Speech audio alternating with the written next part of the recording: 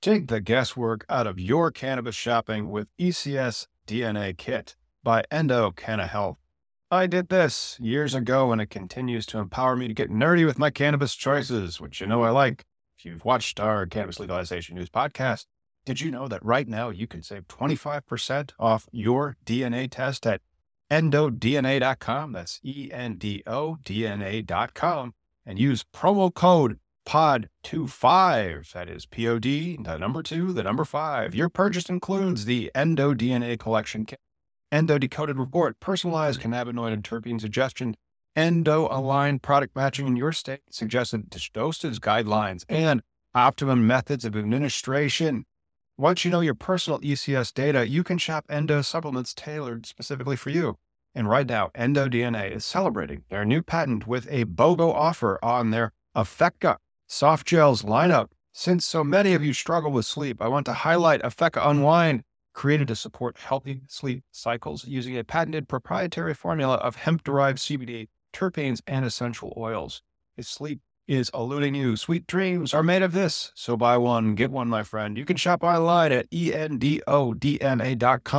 And don't forget promo code POD25 at checkout to save 25% on your DNA test kit. Work.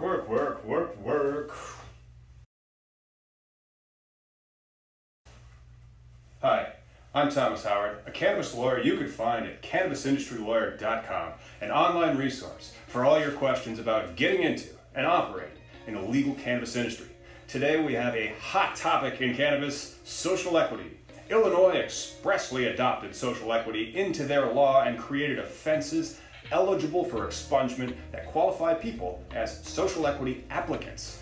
The social equity portion of your cannabis license constitutes 20% of the points for your application, and there are 3 primary ways to get them. First, live in a disproportionately impacted area. Second, get arrested for or convicted of an offense eligible for expungement under the new cannabis law. Or third, work for a company with at least 10 full-time employees from either as number 1 or number 2. Those were social equity points and not applicants, because then you would need to have a majority of ownership and control for points 1 or 2. We are just going to focus right now on the offenses eligible for expungement. What are those? The Cannabis Regulation and Tax Act, the CRTA, creates them by defining a new legal term of art, the minor cannabis offense, and amending the Cannabis Control Act to include both possession and intent to deliver, so long as it was a misdemeanor or class 4 felony.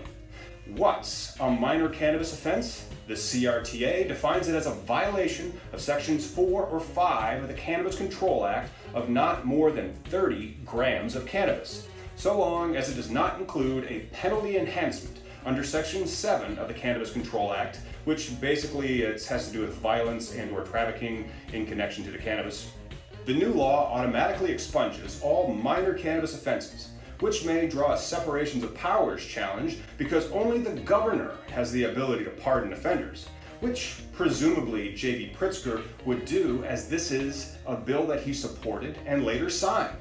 Perhaps signing the bill was his pardon, legally speaking. Confusion arises with the other expungible offenses that require more paperwork, and some expungement seminars coming near you in 2020 to get these things off your record. The CRTA provided that only minor cannabis offenses can be expunged, but also misdemeanors and class 4 felonies under sections 4 and 5 of the Cannabis Control Act. Section 4 of the Cannabis Control Act deals with possession. You can be caught with possession of up to 500 grams, that's a little over, 454 grams a pound, so it's a little over a pound, of unlicensed cannabis once. But getting caught again with that amount of cannabis is a bigger crime, a class 3 felony for that subsequent offense. So if you get caught with a pound of cannabis once, you can get it expunged. However, if that happens again, you were probably also charged under Section 5 of the Cannabis Control Act for intent to distribute. Basically, you intended to sell that cannabis. If you are charged with that, the amounts of cannabis is much less for the felony. Being charged with intent to deliver more than 10 but less than 30 grams of cannabis is a class 4 felony, and less than 10 grams is a misdemeanor.